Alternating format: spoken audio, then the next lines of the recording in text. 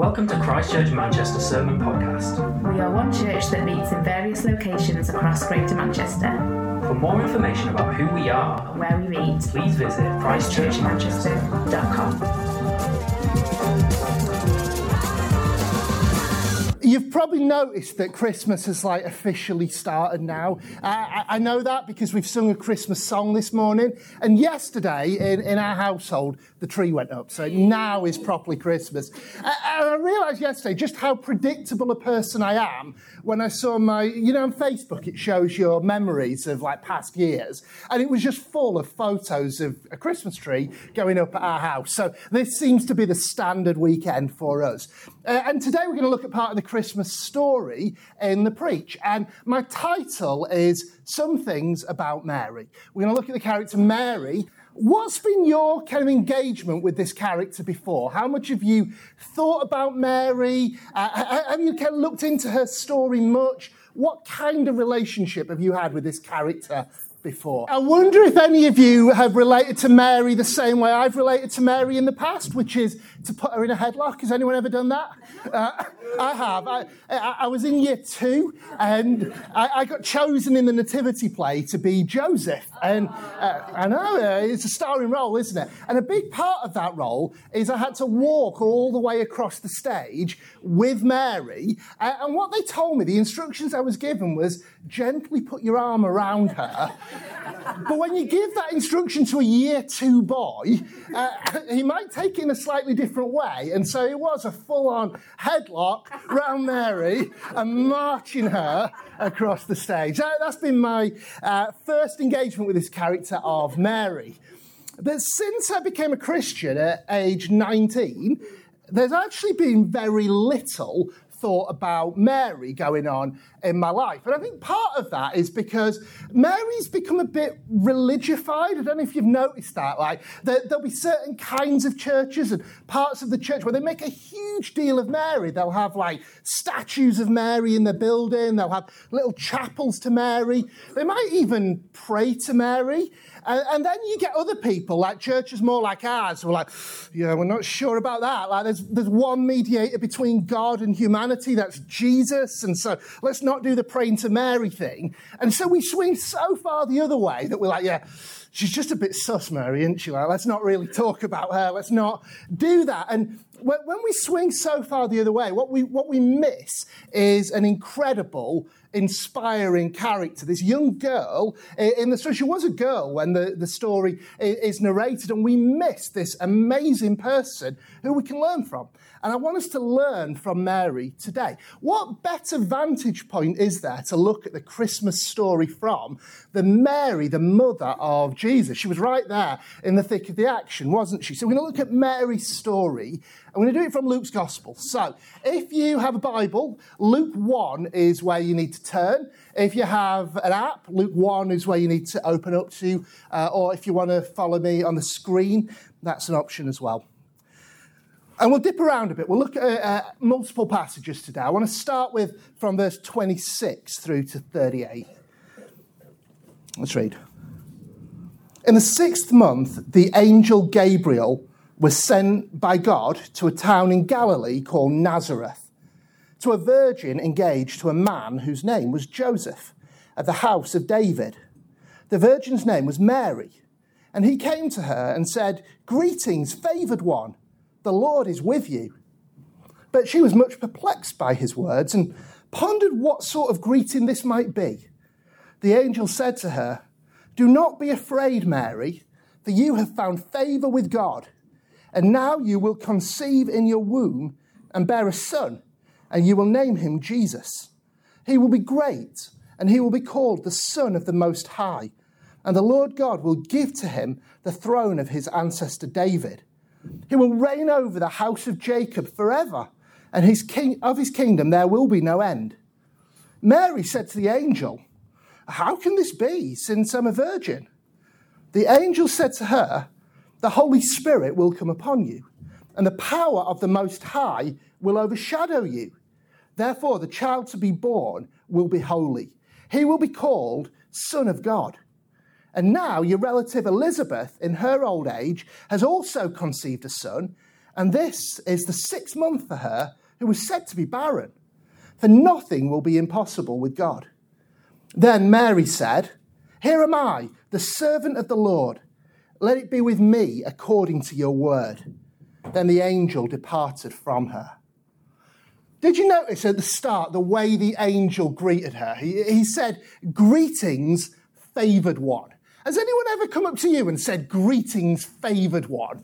I think I'd be a little weirded out if that happened. You know, if I just met someone, it's like, "Hi, I'm Tom," and they're like, "Greetings, favoured one." And now there are some people I'd be like, it's just them, they're a bit quirky. But like if I just turned up at the local shop, or if I just went to meet some friends and they started, and I'll tell you what, if I ever get an email that starts with the words "Greetings, favoured one," that's going straight into the junk folder. That's definitely a scam email, isn't it? So never start an email to me in that way if you want me to read it.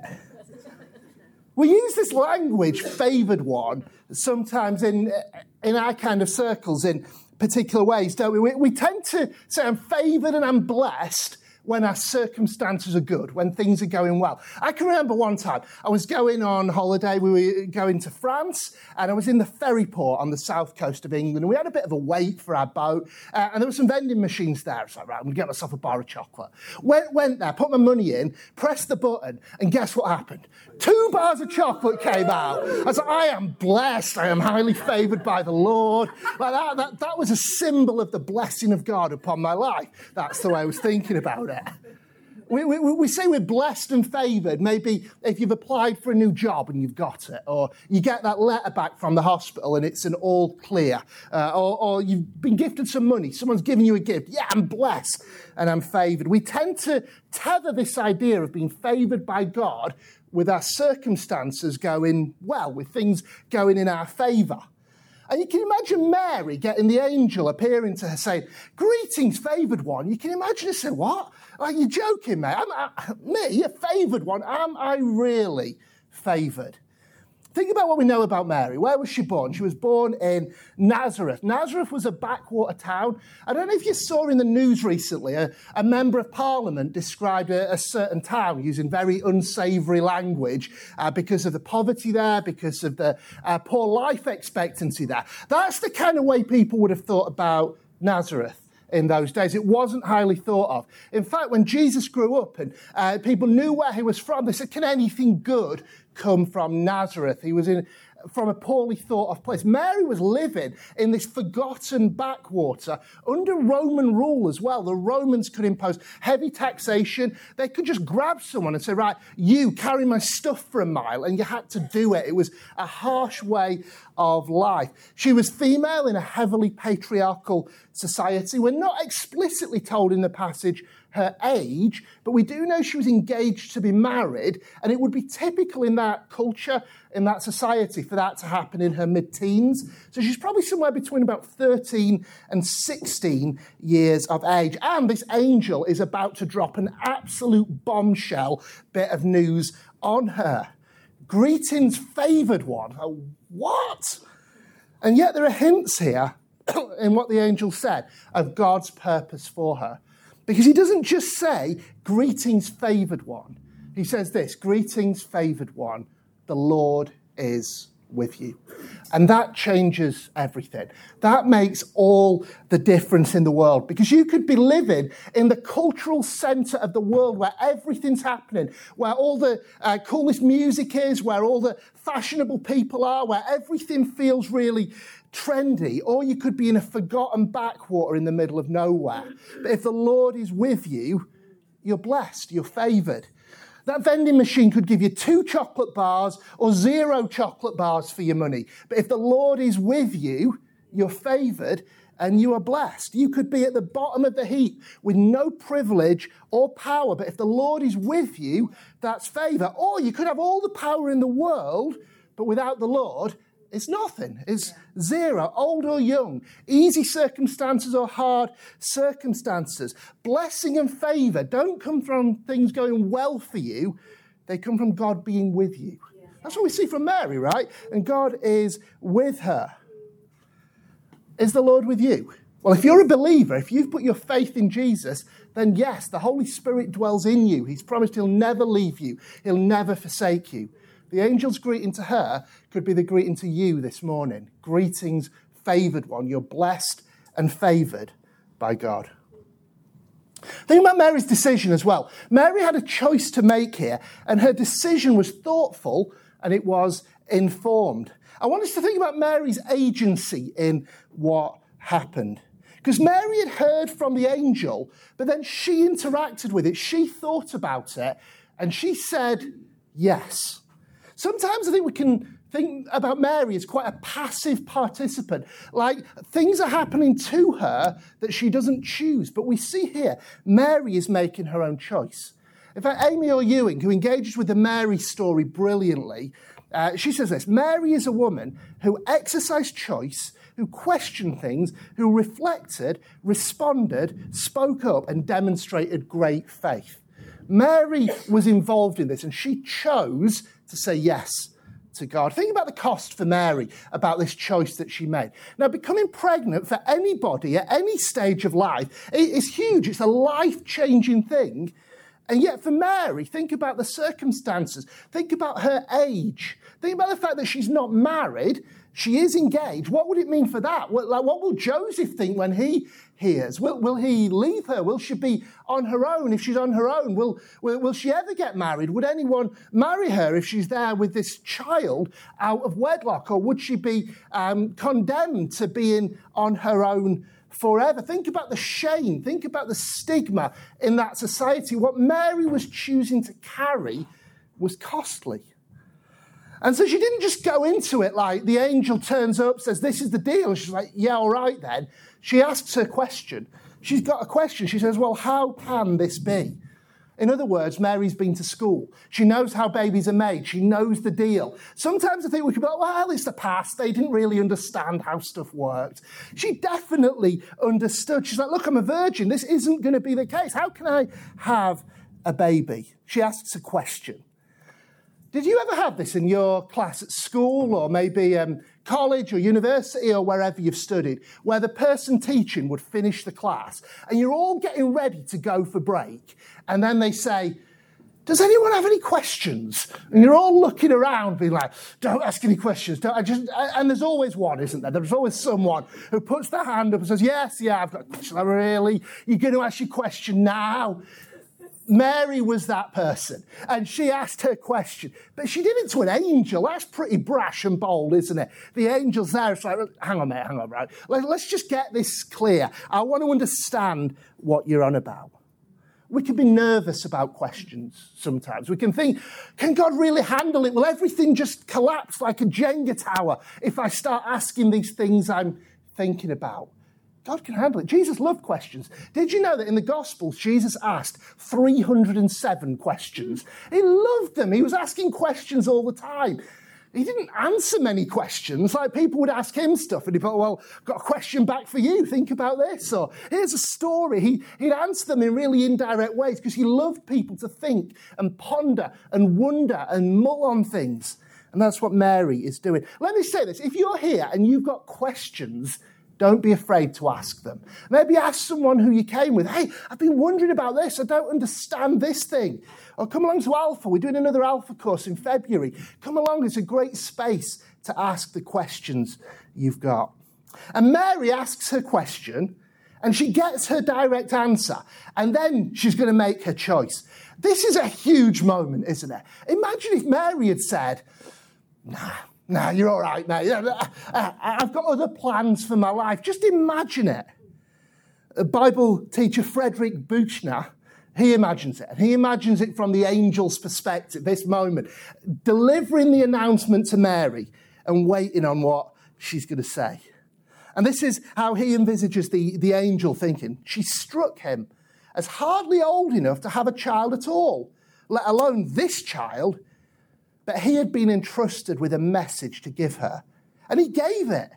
He told her what the child was to be named, who he was to be, and something about the mystery that was to come upon her. You mustn't be afraid, Mary, he said. As he said it, he only hoped she wouldn't notice that beneath the great golden wings, he himself was trembling with fear to think that the whole future of creation hung on the answer of a girl. That was powerful. And what was her answer? What was the choice that she made, having thought about it, having asked her question? Well, she said this, "Here am I, the servant of the Lord. Let it be with me according to your word." She chooses to say yes to God and this adventure that he's got for her. She thought about it, but she made her choice. I wonder maybe if God is inviting some of us this morning to make a choice, to say yes, to opt in to the things he's asking us to do. Let's think about what happened next for Mary. So then Mary went up to the hill country. She had a cousin, Elizabeth, who was also pregnant. Elizabeth was older. She'd been barren for years and years and years. So it was another miraculous pregnancy. And then the two of them start hanging out and talking to one another. And then off the back of the conversation that they've had with each other, it leads to this song called the Magnificat that Mary sings. And there's something I came across by Caitlin Scheiss, who's another Bible teacher. I think some of you are really going to like this one, right? She says this: every discussion of biblical womanhood should include the fact that in Luke 1, two pregnant women celebrate their new motherhood by passionately discussing the coming overthrow of every earthly empire. That's kind of badass, isn't it? Like, it's pretty cool that this is where they go. But this is the song that Mary sings off the back of the conversation with Elizabeth. So jump down to verse 46 in Luke 1. Mary said, "My soul magnifies the Lord, and my spirit rejoices in God my Saviour. For he has looked with favour on the lowliness of his servant. Surely from now on all generations will call me blessed. For the Mighty One has done great things for me, and holy is his name. His mercy is for those who fear him from generation to generation. He has shown strength with his arm. He has scattered the proud in the thoughts of their hearts. He has brought down the powerful from their thrones and lifted up the lowly. He has filled the hungry with good things and sent the rich away empty. He has helped his servant Israel in remembrance of his mercy, according to the promise he made to our ancestors, to Abraham and to his descendants forever." There's a Methodist minister who described this song as the most revolutionary document in the history of the world. An Anglican Archbishop of Canterbury 100 years ago instructed British missionaries who'd been sent to poverty-stricken India never to read these words in public for fear that it would cause riots on the street. This is incendiary, revolutionary, and radical. Mary's heard from the angel who this baby would be. He would be the Lord. He would be Jesus. That name means God saves. He'd be the Son of the Most High. He would rule forever on the throne of David. And she understood the significance of these titles. From the Old Testament context, she got that this changes everything. It changes everything in two ways. You could say it changes everything for the redemption of persons and for the reversals of power. Redemption of persons and reversals of power. She starts off by thinking about herself. She reflects on her own need of a saviour. When people talk about Mary as sinless, no, that's not right. She needs a saviour like the rest of us. She's a great example of someone recognising that need and then looking to Jesus as the saviour. She understands. And then she mentions her own lowliness. She mentions God's mercy. Because of this baby who's born, individuals who need saviours, who are lowly, who are in need of mercy, that's us, right? That's people like you and like me. We can find this hope that God has given this baby to be the saviour of the world. And yet it's not just the redemption of person. She goes on in verse 51, talking about how he's shown strength. That's about rescuing the helpless, about scattering the proud, about bringing down the powerful and lifting up the lowly, about filling the hungry and sending the rich away empty. She's talking about overturning society, flip-turning everything in this world where the powerful are exploiting and mistreating the poor and needy. She said it's not going to be like that anymore. God's going to fight for those at the bottom of the heap. He's going to turn turn things over. And those who are doing the oppressing, they're going to be brought down. And those who are oppressed are going to be raised up. She sees that this gospel is individual and social. It changes everything. It changes hearts and it changes the world. Again, Amy Orr Ewing says this: Mary read the power discourses of this world and she defiantly believed that Jesus is the hope for humanity. Isn't that cool? Isn't that cool?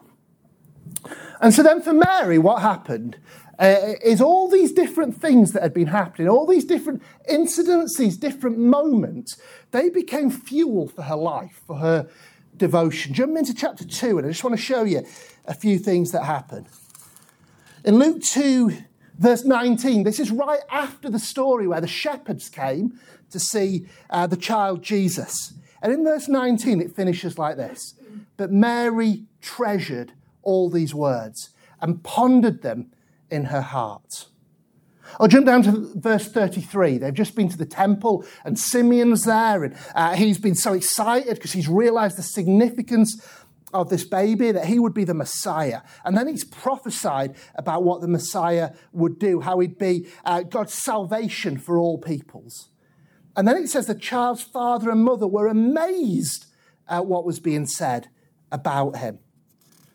At the end of the chapter, verse 51, it's jumped on a few years now. This is when Jesus is a boy. They've just gone to Jerusalem to celebrate the festival. And they were leaving with a big group from their hometown. And they got part of the way home. And were like, hang on. Jesus is gone. Where is he? He's not here anymore. And they realize he's still back in Jerusalem. So he's gone for 3 days. But after 3 days, it's like, yes, we found him. He's back. He's in his father's house.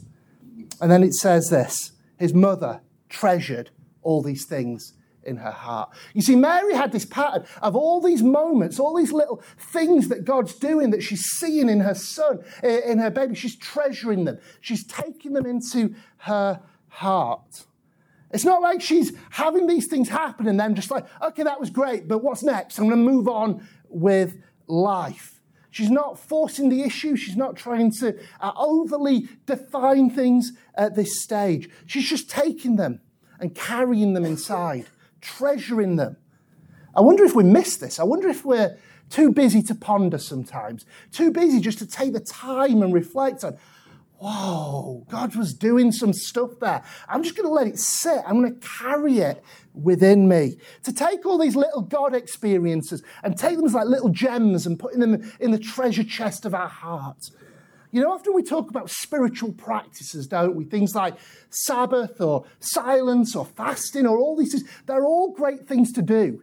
And I wonder if the reason why they're so good is because they create space and context to do this, to treasure and to ponder on the things of God. So Mary's got this little treasure chest in her heart full of all these gems.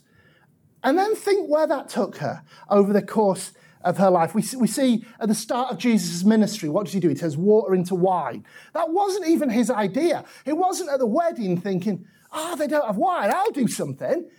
Mary was there with him and she's like, ask him, he'll do something, he knows what to do. This was before he'd started going around doing miracles. It's before he'd started his public ministry. How did Mary know? Well, because she's heard all these prophecies, because she's seen all these things, and she's pondered and she's treasured and she gets it. Yeah, Jesus can turn the water into wine.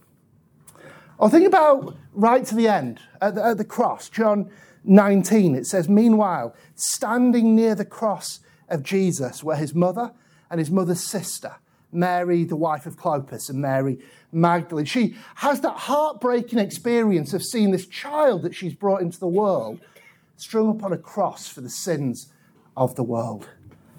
Maybe she thinks back to the words Simeon spoke to her. The child is destined for the falling and rising of many, and a sword will pierce your own soul too. Maybe that's her witnessing him on the cross. But here's an interesting one. The resurrection. Where was Mary? Because I always just thought, the women went to the tomb. Mary was one of them. She wasn't. In Mark 16, it says Mary Magdalene and Mary, the mother of James and Salome. We think that's the same one who was the wife of Clopas. They bought spices so they might go and anoint him. 3 women at the cross, 2 women who went to the tomb. I was wondering this week, what's that all about? Is it just a mother's grief? Is it just that she didn't feel up to it? Or was there something else going on? I just wondered, maybe, just maybe, that story from years earlier where they'd been to Jerusalem and Jesus isn't here. And then 3 days later, and it says 3 days in the story, 12-year-old Jesus, he's back. He was gone and he's back. Mary treasuring it, Mary pondering it. Is there something more to this? And then for 21 years since that day, she's considering this and she's hearing him say things like, tear this temple down and I'll rebuild it. Hearing him say things like, isn't it written that the Son of Man must suffer and go to Jerusalem and on the 3rd day rise again? Hearing these things, treasuring them, pondering them. And I wonder, and I can't prove it, but maybe she didn't go to that grave on that Sunday morning. Maybe because she knew he wasn't there. Maybe because she'd pondered and she'd reflected and she'd grasped something. And then we see Mary in Acts 1, part of that group in the upper room, praying. And then in Acts 2, the Spirit comes on the day of Pentecost. There's something about Mary, isn't there? She's awesome. She's a brilliant inspiration, a model for faith. I just want to ask you this question. What are you learning from Mary today? What's the thing from these scriptures that God's speaking to you about? Maybe there's something in this thing we started with that your blessedness doesn't come from your circumstances. Maybe for some of us, it's that we're so beaten down by what's going on in life that we miss the fact, hang on, God is with me. The Lord is with me. I'm favoured and I'm blessed. Maybe for some of us, there's that choice to make. Like Mary had to choose and say, let it be to me according to your word. Maybe there's a choice that God's asking some of us to make. Ask your questions, consider the cost, and then maybe choose today like Mary did. Perhaps for some of us, it's seeing the full dimensions and implications of the gospel, personal redemption and power reversals and change in society. Or maybe it's just this habit of pondering and treasuring the things of God in our own life. Repeat the sounding joy. Repeat the sounding joy. Thanks for listening. Christchurch Manchester is one church that meets in various locations across Greater Manchester. To explore this sermon or learn more about our church, Please navigate to the links provided in this podcast description. From there, you can connect with us on social media and you're welcome to check out the music leads featured in this episode. from our very own musicians You can also discover current events and information about where we meet on Sundays. and various groups or community projects that you can join in with. If you're interested in knowing more about us, Or wish to join us for one of our meetings, please reach out. Simply drop us an email at hello@ccm.org.uk. We look forward to connecting with you.